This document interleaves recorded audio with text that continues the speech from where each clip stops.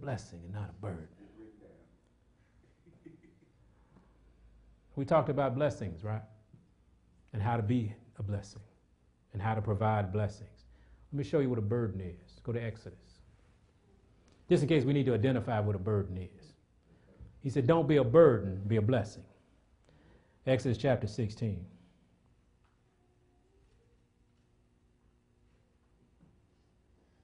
Verse 2 will begin. You want how to be a burden to somebody? Verse 2 of the 16th chapter of Exodus. And the whole congregation of the children of Israel murmured against Moses and Aaron in the wilderness. You want to be a burden, murmur. You know when you come in and, I don't know why we're doing this way.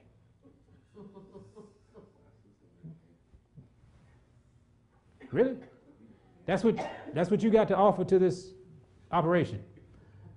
I don't know why y'all doing it this way.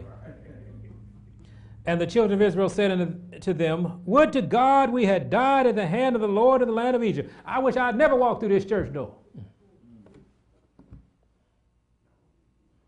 When we sat by the flesh pots, and when we did eat bread to the full, for ye have brought us forth into the wilderness to kill the whole assembly with hunger.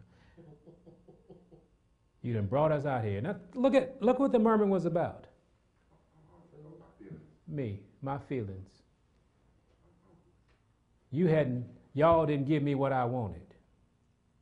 That's what this says. They wanted to sit at the flesh. I wish we'd have gone back to that life because at least we had what I wanted. And you out here trying to fix us. God brought us out here to try to make us children of the highest. Don't nobody want to be no child of the highest. I just want to claim his name. Sorry about that. But that's what it is. We really got to stop being a burden. Let's stop murmuring, complaining, especially against the Most High.